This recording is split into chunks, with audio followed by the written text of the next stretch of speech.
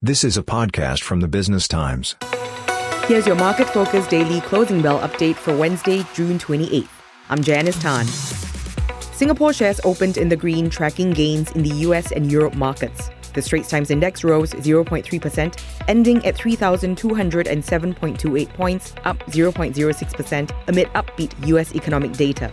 The top five gainers were DBS, up 0.74% to $31.52. UOL rose 2.54% to 647, and City Developments gained 1.19% to 679.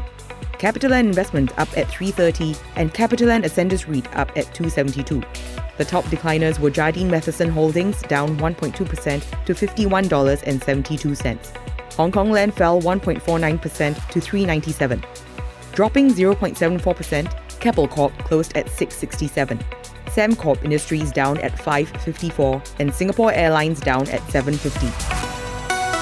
This is a podcast by the Business Times.